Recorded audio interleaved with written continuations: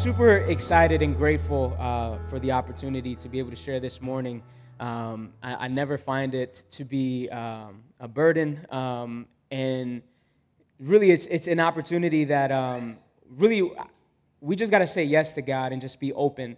It's like what I shared, I think, last week when I opened. The young boy who was with the crowd of 5,000 people that were following Jesus around, he only had five breads of loaves and 2 fish in the midst of a crowd of thousands of people, and that's all he had. But he heard that Jesus needed it, and he made it available. And he just said yes. And probably he was wondering, how is this going to be stretched out to the thousands of people that were following Jesus and were hungry? But he just said yes. And so sometimes that's all that God is asking us to do, is just say yes, and use what he has given us. I want to share this really quick for those that are still trying to figure out, what is it that I'm called to do? Right? What is it that God wants me to do? Your calling is not a destination. It's not like you land at a place, you receive a title, and that's your calling. No, your calling is where you are with what you have. That's what that little boy did. He was in that moment, at that right moment, and what he had, he just said yes to Jesus.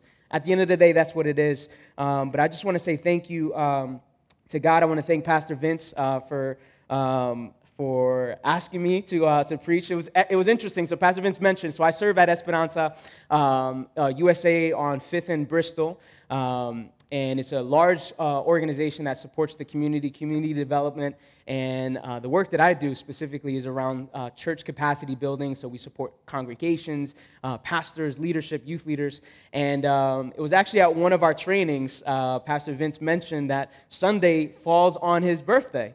And really just because he also was a part of our pastoral program, which is renewal, and it focuses on well-being and rest and making sure that the pastors are not burnt out.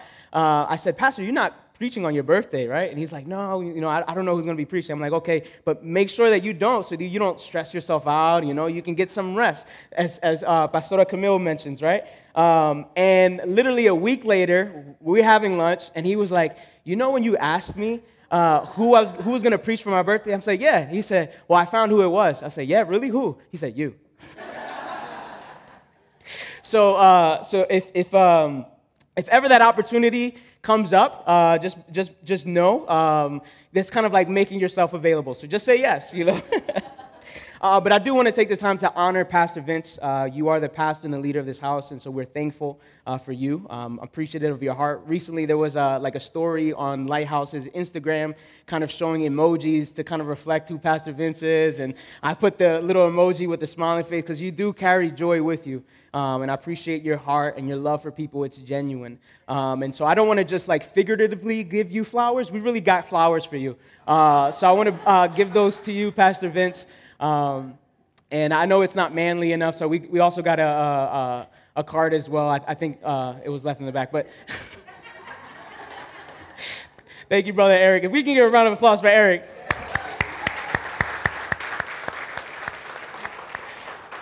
So the flowers are not manly, but maybe Buffalo Wild Wings could kind of make it up a little bit. But we want to thank you for your service. For sure. But yeah, so my name is Anthony Ramos. Was born in Leominster, Massachusetts, which is about 6-7 hours away from here. I came here when I was about 9 years old.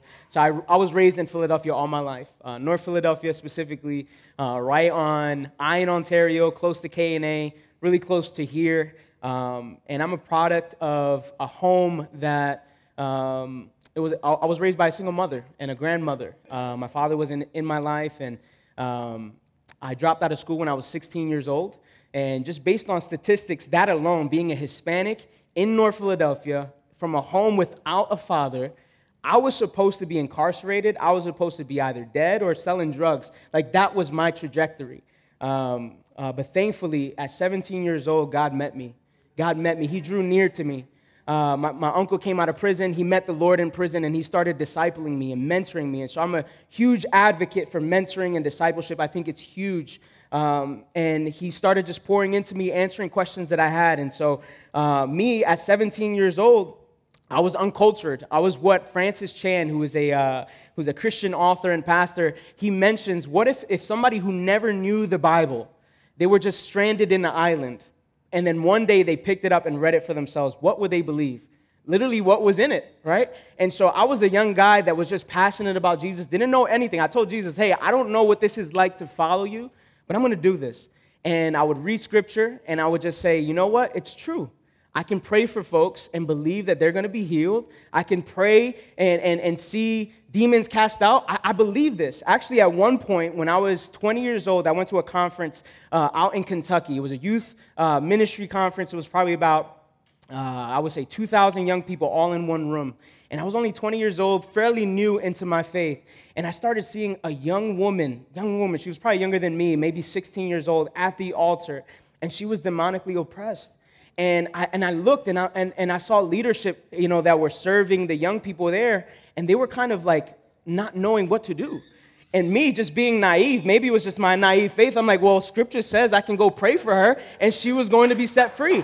And I literally went up to her, prayed for her, and I saw she was set free, and she was delivered from that. And so I believe what we see in scripture, like that wasn't just something from back in the days and, it meant something then, but really is not contextual today. No, it does. It applies to today. And I believe that every single person who picks up the Bible and reads it for themselves and put faith into that we can be world changers, right? We don't have to shift everything in terms of politics and all that. You can be world changers where you are. As I said, you can be where you are with what you have to fulfill your calling. That's the world that you got to change. Who's around you, your family members, your neighbors, your colleagues, everyone. That's the world that you're set to change. And so we're world changers. And again, this might be more applicable for the young people in this room, but also for everyone. I didn't believe when I was 20 years old, 17 years old, that I had a youth-sized Holy Spirit. When the Bible says in Ephesians chapter 1, verse 13 and then 14, I think it might be coming up, it mentions that once we believe, it says, and you were also included in Christ when you heard the message of truth, the gospel of your salvation. When you believed, you were marked in him with the seal, the promised Holy Spirit, who is a deposit guaranteeing our inheritance until the redemption of those who are God's possession, right? To the praise of his glory. So everyone who believes in the gospel that Jesus Christ died on our behalf, rose from the grave, and is soon coming back, once we believed in that gospel, we've been marked. We've been sealed with the Holy Spirit that's inside of you to make a change for those around you, right? And so I just want to encourage somebody today and what that means. And also John chapter 14, verse 12, Jesus told the disciples, he said, I assure you, the one who believes in me will also do the works that I do, and he will do even greater. Somebody say greater. And he would do even greater works than these, because I am going to the Father. All right, so if you don't mind, we're going to pray. The message of this sermon, and maybe you'll come up here, it's, are you drawing near? So we're going to pray, and then we're going to get into this. Father, I want to thank you just for setting the atmosphere. God, you are here. Your presence is tangible, and we're just grateful to be in your presence. Father, we're thankful for this opportunity of a new day of new life, and we're thankful that you allow us the ability to connect with you, to draw near to you. And so I pray, Father, that you would speak. This is your church. I'm married to my wife. This is your church, God. Would you speak to your bride this morning? Will you allow us to draw nearer to you, God? In Jesus' name, amen. All right, so I want to talk about this individual this morning. He was actually countercultural for his time. He didn't fit the grain. He didn't ride the wave or went with the flow of things, this particular individual. I want to talk about Joshua, the son of Nun, Moses' assistant during the 40-year journey that the Israelites had to go through from Egypt to the Promised Land. And so I want to talk about this individual, right? And sometimes we look at the Old Testament and like, man, that was written thousands of years ago. How could it be applicable to our lives today? What we find in Scripture where Paul was encouraging the church in Romans, he said, for everything that was written, this is Romans chapter 15, verse 4, it says, for everything that was written in the past was written to teach us so that through the endurance taught in Scriptures and the encouragement they provide, we might have hope. And this was my heart when when I was thinking about what God wanted to share, I remember one of the prayer services, it was actually 2 weeks ago, and we had a conversation all in the front afterwards. But literally, you got an imagery that folks, shackles were being dropped and hope was increasing.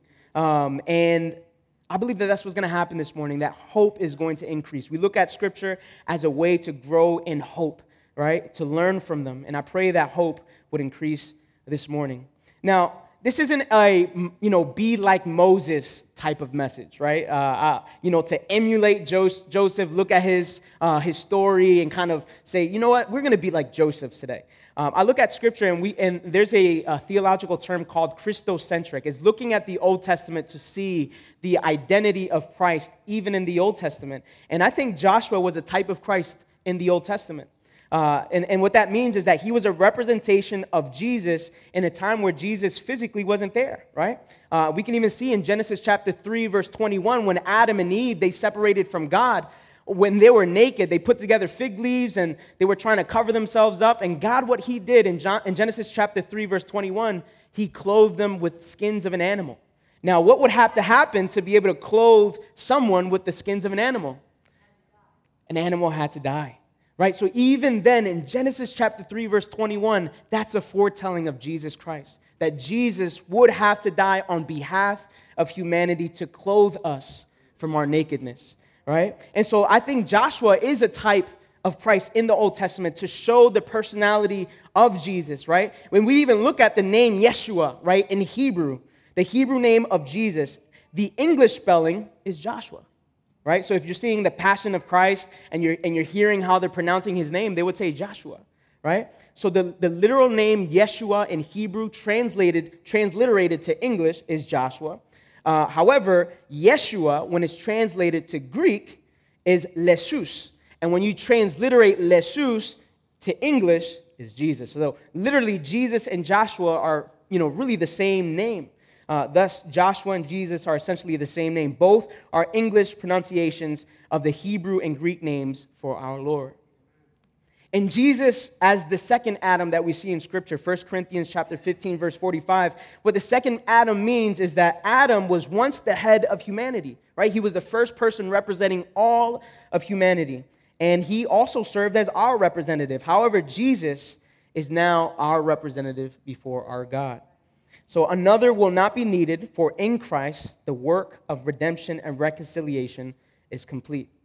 And so noticing the character and nature of Joshua in the Old Testament could help us reflect on Jesus' nature, essentially as the last Adam, a demonstrative way to reflect on our relationship with the Father. So there's pieces that we can learn from Joshua's life and see Jesus' representation and learn from that. Because Jesus also not only eliminated death and sin on our behalf, but also set the example of a relationship with the Father. Because at the end of the day, that was the goal. It was a progressive redemption story all the way from Genesis through Revelation. That's the narrative of God, is love and to get us back into relationship with him. And so we're going to start Exodus chapter 33, verse 1 through 11. So if you have your Bibles with you, feel free to open up to Exodus chapter 33, verse 1 through 11, whether it's a Bible app or a hard copy. I think it's also going to be shared up here as well. So again, Exodus chapter 33, verse 1 through 11. So I used to hear this a lot when I was younger in church. So, cuando lo tenga, dice amén. When you have it, say amen. Amen. All right. So we read this in the name of the Father, the Son, and the Holy Spirit. Amen. The Lord spoke to Moses, "Go, leave here you and the people you brought up from the land of Egypt to the land I promised to Abraham, Isaac, and Jacob, saying, I will give it to your offspring.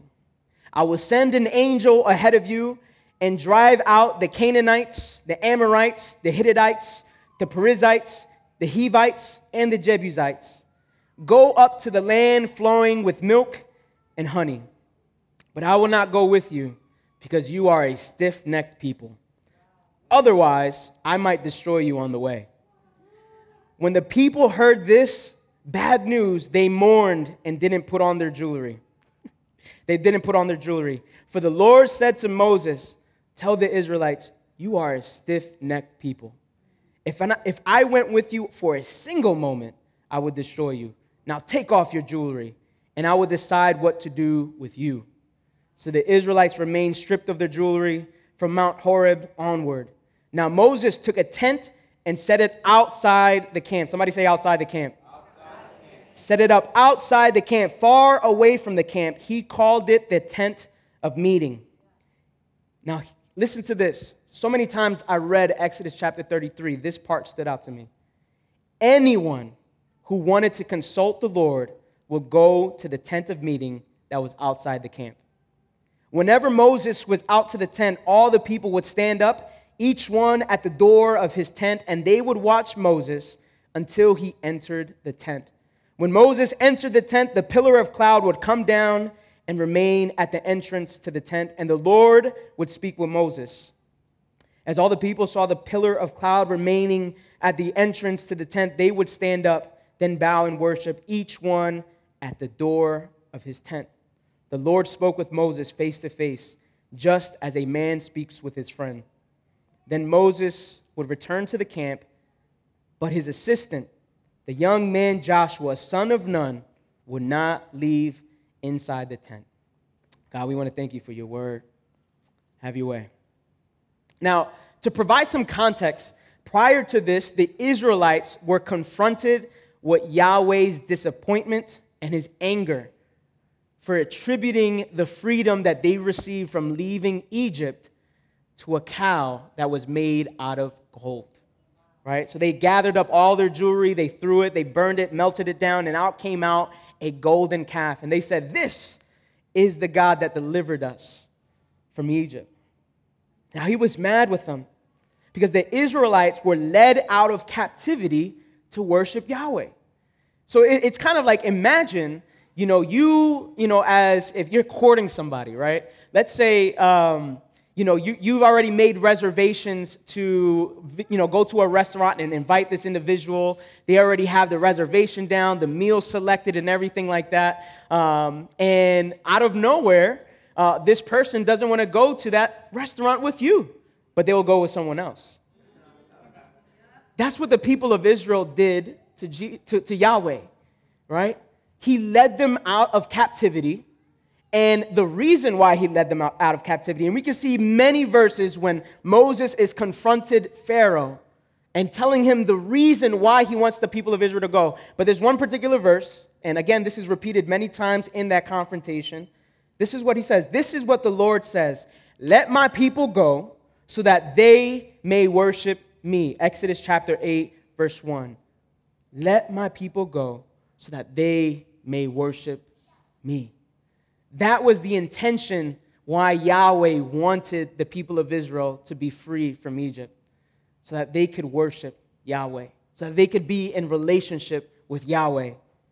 So you imagine, you're seeing the Red Seas being parted, right? They're walking through, they're seeing the miracles, manna falling from heaven, and yet this is all in preparation for them to get to the promised land, to worship Yahweh, to be in relationship with Yahweh, to restore the communion that was once lost with Yahweh, to attribute that freedom to a false god.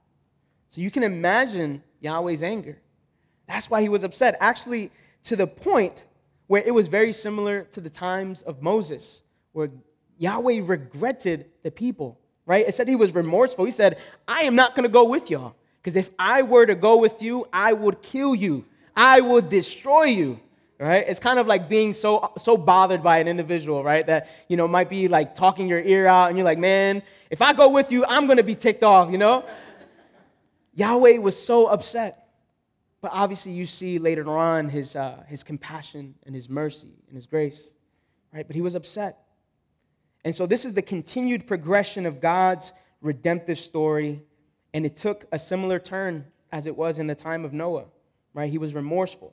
He was saddened that his creation that he created to have relationship with no longer really wanted to have that relationship with him, right? He was saddened.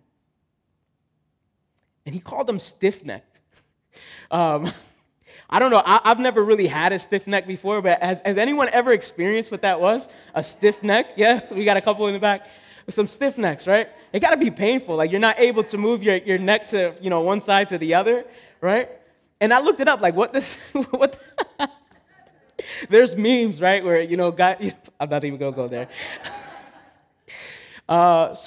You're right, stiff neck, like not even being able to move your head from one side to the other.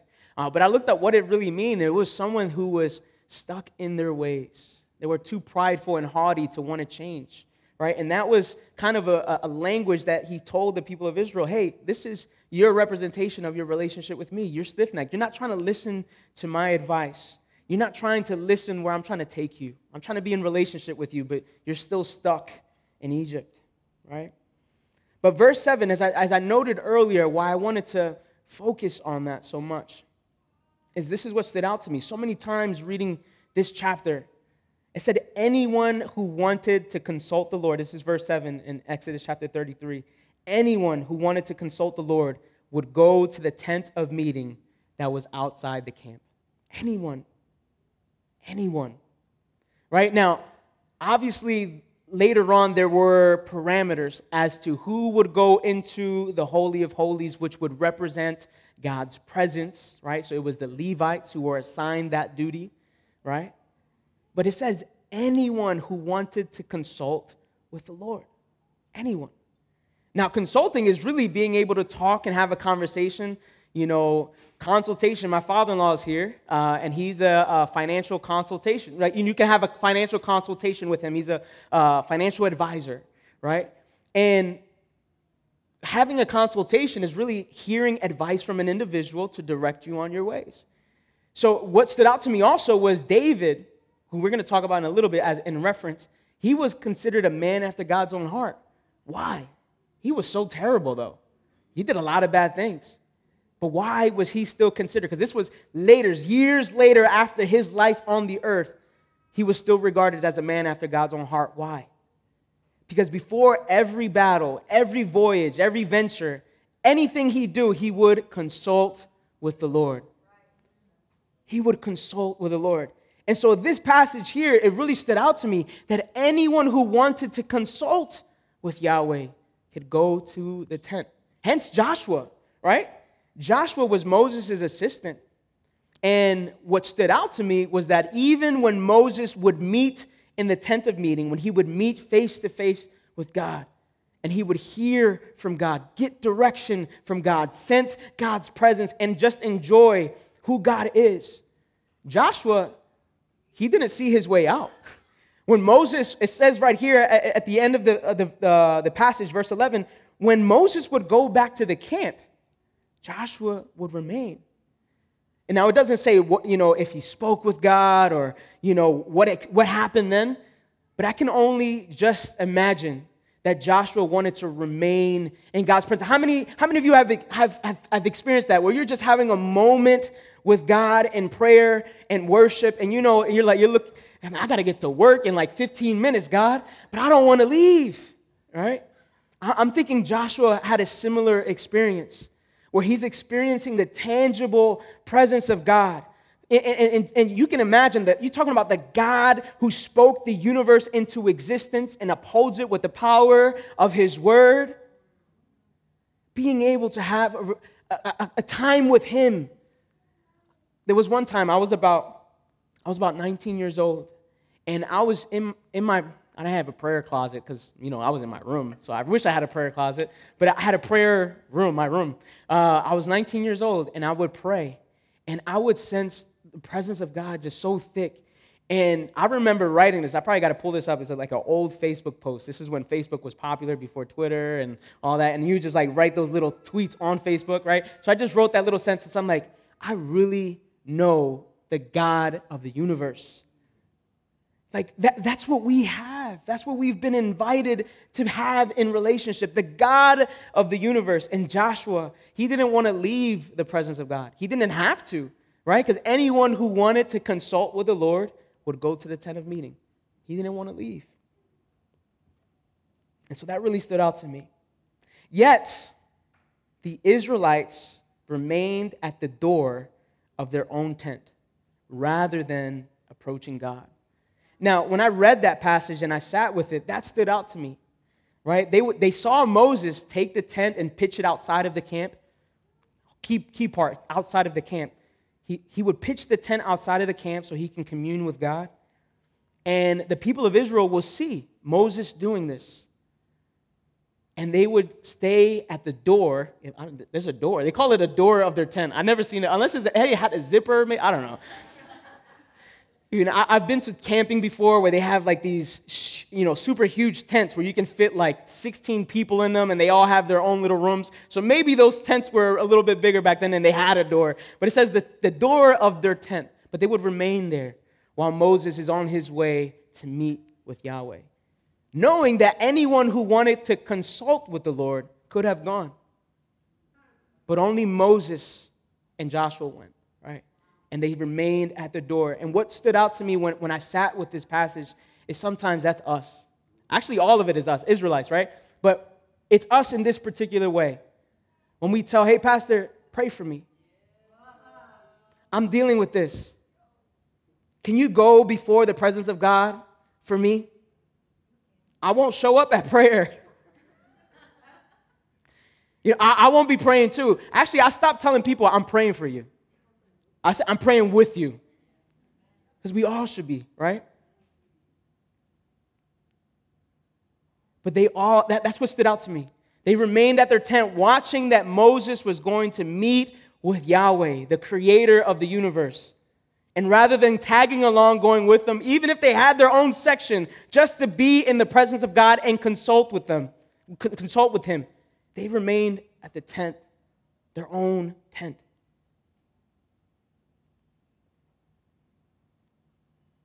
God forgive us.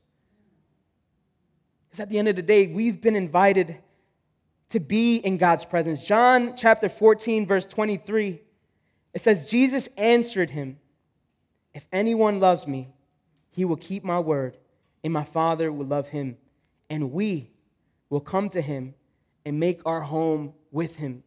Now, we don't deal with the tent of meetings or the tabernacle of the most holies. We don't deal with that in the 21st century. You are the tent of meeting. Jesus, he said that I am going to leave this earth, but no worries, I'm going to send a comforter. And it also describes the Holy Spirit as the counselor. We're talking about consulting with God, the counselor. I'm going to send your helper. The Holy Spirit makes his abide in each and every believer. As I mentioned earlier in Ephesians chapter 1, verse 13, it says, anyone who believes in the gospel has been marked and sealed with the Holy Spirit. You're carrying the tent of meeting. You're carrying the holies of holies inside of you. Inside of you. We gotta tap in. We gotta connect. We gotta connect with God. We gotta commune with God. For whatever reason, sometimes we do that. We say, Pastor, pray for me. Brother Mark, Brother Eric, Sister Erica, pray for me. I'm going through this. We're not meeting with God on our own as well. I believe in prayer. I believe in having people pray for us. We see power when that happens, right? The scripture says where 2 or 3 are gathered together in Jesus' name, there he is. Can you imagine where 2 or 3 are touching and believing on an area in our lives for freedom? Jesus hears our prayers, right? I believe in that. But what I don't believe is that we ask somebody to pray for us and we're not praying ourselves.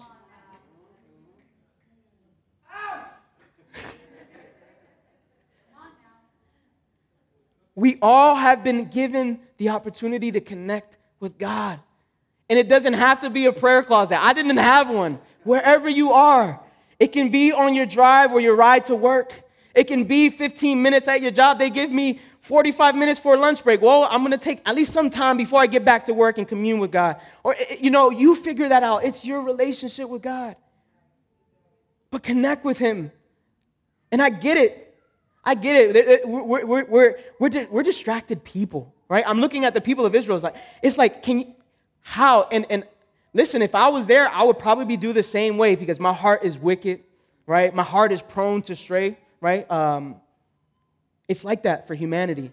But they've seen manna. You're talking about bread come from heaven to feed them. The sea part, a big miracle where they were going to die and they were looking at Moses. Moses, we're in front of this huge Red Sea and we got this Egyptian army right in back of us. You set us up. You brought us here so we could die. And they see the sea part and they walk through it. And yet they're still unimpressed. They forget. And to be honest, we forget too, right? Because we can just think about moments where we know God met us, where we know God delivered us, where we know the presence of God showed up. We can think about those moments right now. Sometimes we still forget because we're forgetful people. We are, And that's why it's so important for us to know that we are forgetful people to walk to the tent of meeting, right? I made that as a mention. Why was it pitched outside of the camp? Why? I sat with that. Why was it pitched outside of the camp? Because we're just too comfortable. We're too comfortable. They call this generation, my generation, the microwave generations. We want it like this, But I heard that Jesus is not like Burger King. It's cheesy. We can't have it our way. We can't. He wants us to connect with him, right? Can you imagine being in a relationship with somebody and you're the one doing all the talking, right? And the other person is really not as interested? Sometimes that's how we are with God. We're just not as interested, right? God wants us to meet it. He could have programmed it a way for us to connect with God naturally, right? We probably would have never, experienced the beginning, the downfall of Adam and Eve if we were designed that way to naturally connect with God. We can connect with God, right? But it's out of our heart, it's our choice, right? God gave us the free will to want to be in relationship with him. He wants us to want it. He wants us to want it. But I get it. We're humans. We fall. We make mistakes. Every single one of us. We're not exempt from it, right? And if you ever feel the weight of guilt, shame, doubts, fears, anything that you sense is kind of very similar to what the Israelites experienced while they were remaining at their door, right? Rather than approaching the presence of God, I want us to think about a couple of folks that were unqualified, ordinary men and women that God chose to work through and connect with to do some of the most unexpected things. Noah, he drank too much, but God used him to build the ark to save the world.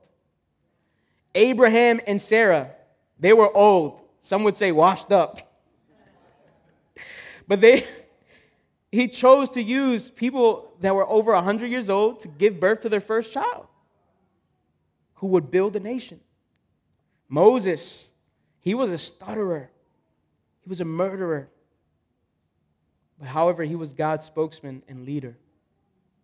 Rahab, she was a prostitute in enemy land who God used to help the spies take over Jericho. And if you see in Scripture, you look at the lineage of Jesus, you see Rahab's name there. She's part of Jesus' lineage, the most unlikely figures, right? Jonah, he was the escape artist who God brought back to save Nineveh. I mentioned earlier about David. David was a liar. He was an adulterer. He was a murderer. Yet he was considered a man after God's heart. Peter, he was a quitter, right? As soon as Jesus died on the cross and he was put in the tomb, he told the disciples, hey, let's go fishing. He went back to the things he knew, right? He was a quitter. Or even when he was confronted by the Roman soldiers saying, hey, you look familiar. I think I saw you walking with Jesus. He's like, no, I don't know what you're talking about, right? He was a quitter who God brought back to start the kingdom. And then Paul, he was the enemy of the church who became the most prolific Christian in the New Testament.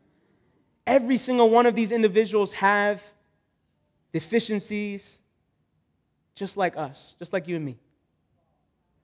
However, God chose to use them. Why? Because he loves humanity. He could have done it with any other creation, yet he chose humanity to have a relationship with. God takes the foolish things in this world to confound the wise, the weak to confound the strong. And the thing is, it's really based on our identity in Christ, right? For any of us still wondering, again, what is it that we're called to do? What is it that we're supposed to do? Seeking validation from humans. Our validation is supposed to just be in Christ. You know, Jesus, before he did any miracle on earth, when he was baptized, right? The Father said, "This is my Son whom I am well pleased." Before he did anything in his 3-year ministry, he said, "This is my Son whom I'm well pleased." That's the same Father that's looking at each and every one of us saying, "These are my sons and daughters whom I'm well pleased." He's not looking at it based on our performance and what we do and what we don't do. Jesus took our place.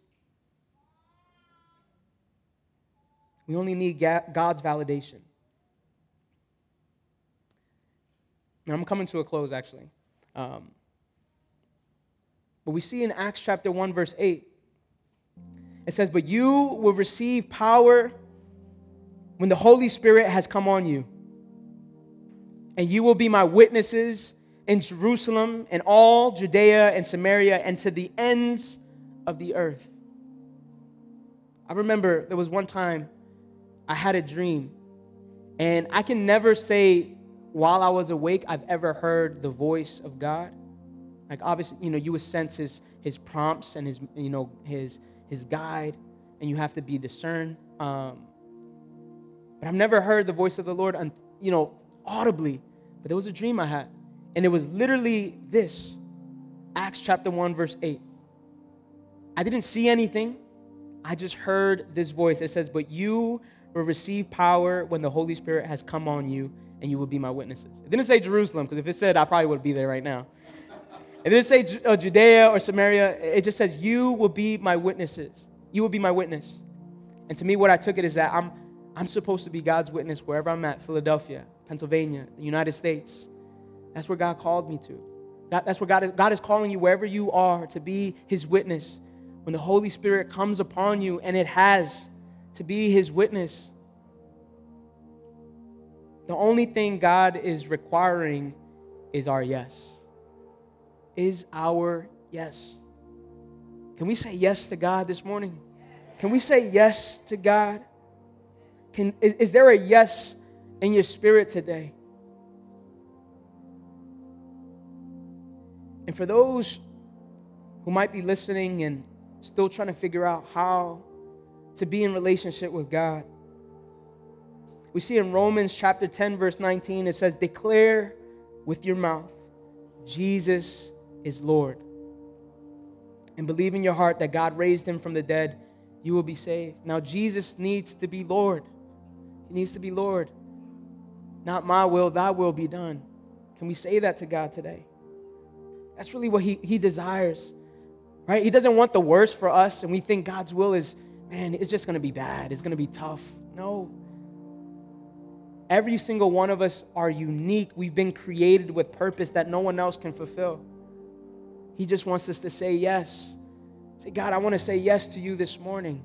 I want your will to be done." That's what he wants to do in each and every one of our hearts, that our will aligns to God's will. Are you willing to draw near to God this morning?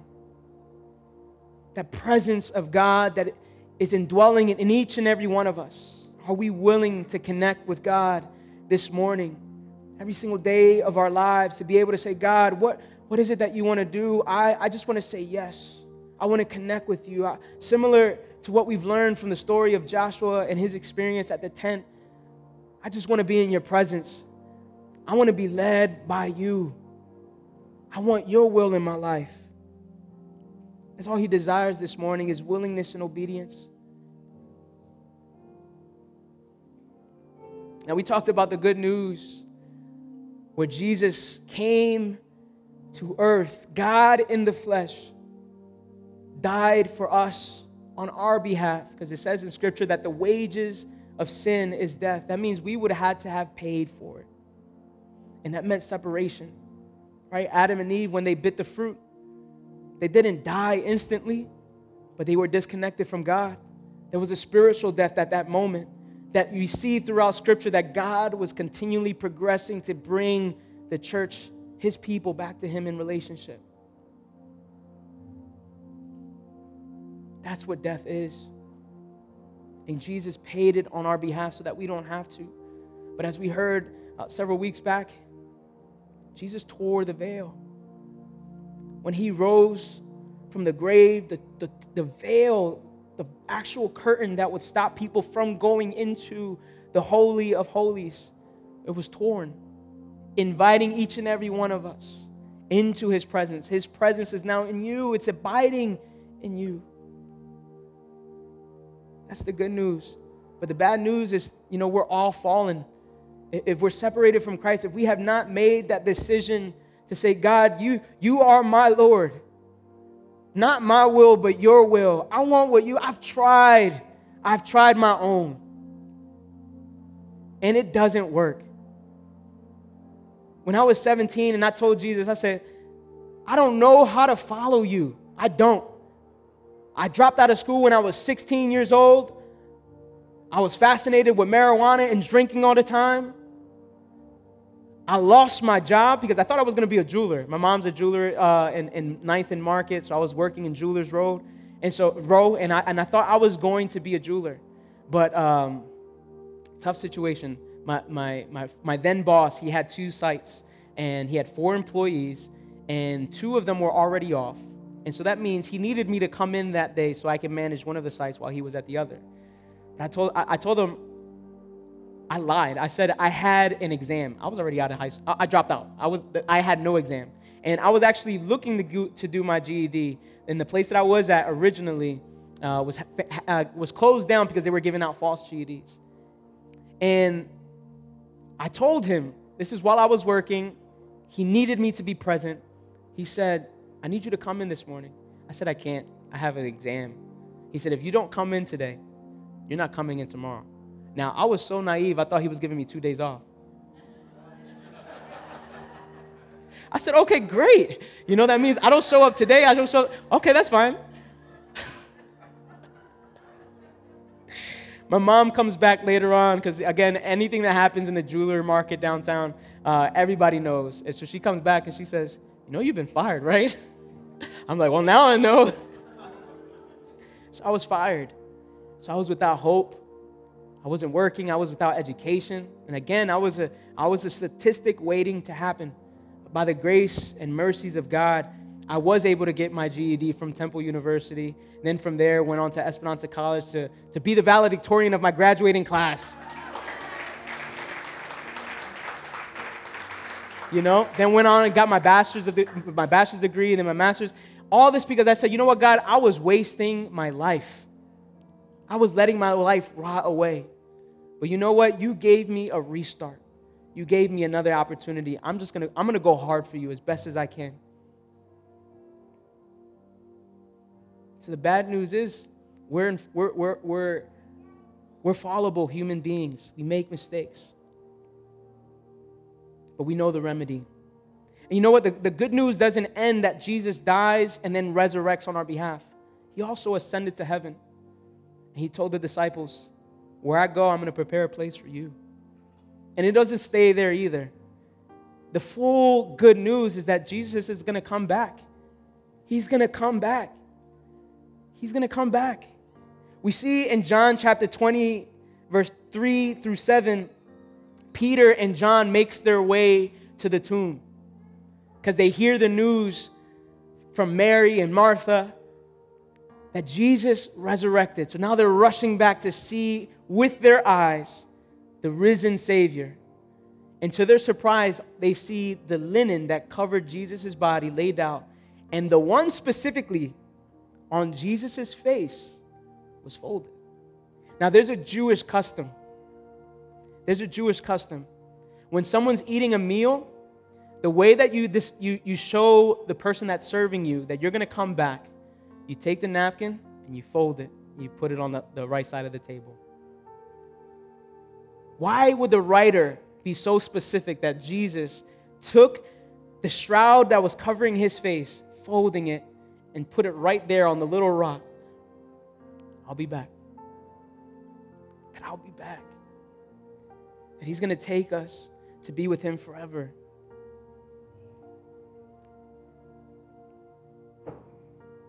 And at the end of it, the gospel continues on, but it's based on our availability. Can we say yes to God this morning? And I want to invite the prayer team and the prayer warriors to come up to the altar as we get ready to spend this time in God's presence and say yes to Him. It continues on that after Jesus resurrected and He met with all the disciples and He was ascending to heaven. We can all stand up, actually. Hallelujah. It says in Acts chapter 1, verse 9 through 11, it said, after He had said this, He, Jesus, was taken up as they were watching, and a cloud took Him out of their sight. While He was going, they were gazing into heaven, and suddenly 2 men in white clothes stood by them. They said, Men of Galilee, why do you stand looking up into heaven? This Jesus who has been taken from you into heaven will come in the same way that you've seen Him going into heaven. To me, breaking it down at the simplest terms as I know best, the angel stood next to the disciples and said, why are you just waiting for Jesus to come back? The same way Jesus came into heaven on the cloud is the same way He's going to come back. So you'll know when He comes back. But why are you just standing here? Didn't He tell you to go meet together in Jerusalem and wait for the Holy Spirit to come on you? He's inviting us to say yes to Him this morning. He's inviting us to be used as tools and vessels, as people to proclaim what God has done on our lives. So let's not just wait for Jesus to come back. We know the world is a wreck. We know Philadelphia right now is dealing with extreme measures of homicide, right? There's so much that we can say is bad, right? But God is here in this city. We look at the deficits and we try to say, we need to bring God here. No, God has already been here. God, what are you doing here so I can be a vessel to be a part of that? He just wants us to say yes, to be discerning, to be in the Spirit, to not just say, well, this world's going to hell, and I'm waiting in the ark, right? I'm going to wait in the ark and wait for Jesus to come back. No, that's not the gospel. The gospel is exactly what the angel said to the disciples. Why are you just standing here waiting? This same Jesus that went up to heaven on this cloud is going to come back the same way. Go do what you're supposed to do. And so I want to invite you up. If this message was for you, in terms of wanting to draw near to God, whatever it is that might be holding you. And there's no shame. This is community. This is community. Again, this is where God is inviting us to live life with one another, to experience God's goodness with one another, to testify of what God is doing amongst us. So there's no shame. We're all trying to get to the same place with God. So if we're dealing with something that might be just weighing us down, we're just distracted, we're idle, right? We're getting the prompt to spend time with God's presence, and we're distracted. We're distracted. We sit on the bed and God is saying, come spend time with me. He invites us. Can we say yes to Him this morning? God, I want to be in your presence. I want to be where you are. That's the gospel. That's the good news, is that we get to be where He is. Wherever He is, I want to be where Jesus is. He invites us to be with Him. So if we need things to just lay down at the altar, we know in Scripture it says to lay down our burdens in exchange for His joy, for His peace. If we're holding on to something, I invite you to come up, pray with us. Let's take this moment and just pray. If you want to just spend time up here in the presence of God and just you and Him, that's totally fine as well. But there's also prayer warriors here to come alongside you in your prayer petition this morning. If you have not made the decision to say, Jesus, you are Lord of my life, Or maybe we did make that decision before, but it's not reflected in our actions. We invite you to come up. Hallelujah. We invite you to come up and just spend this time in worship as the worship team leads us.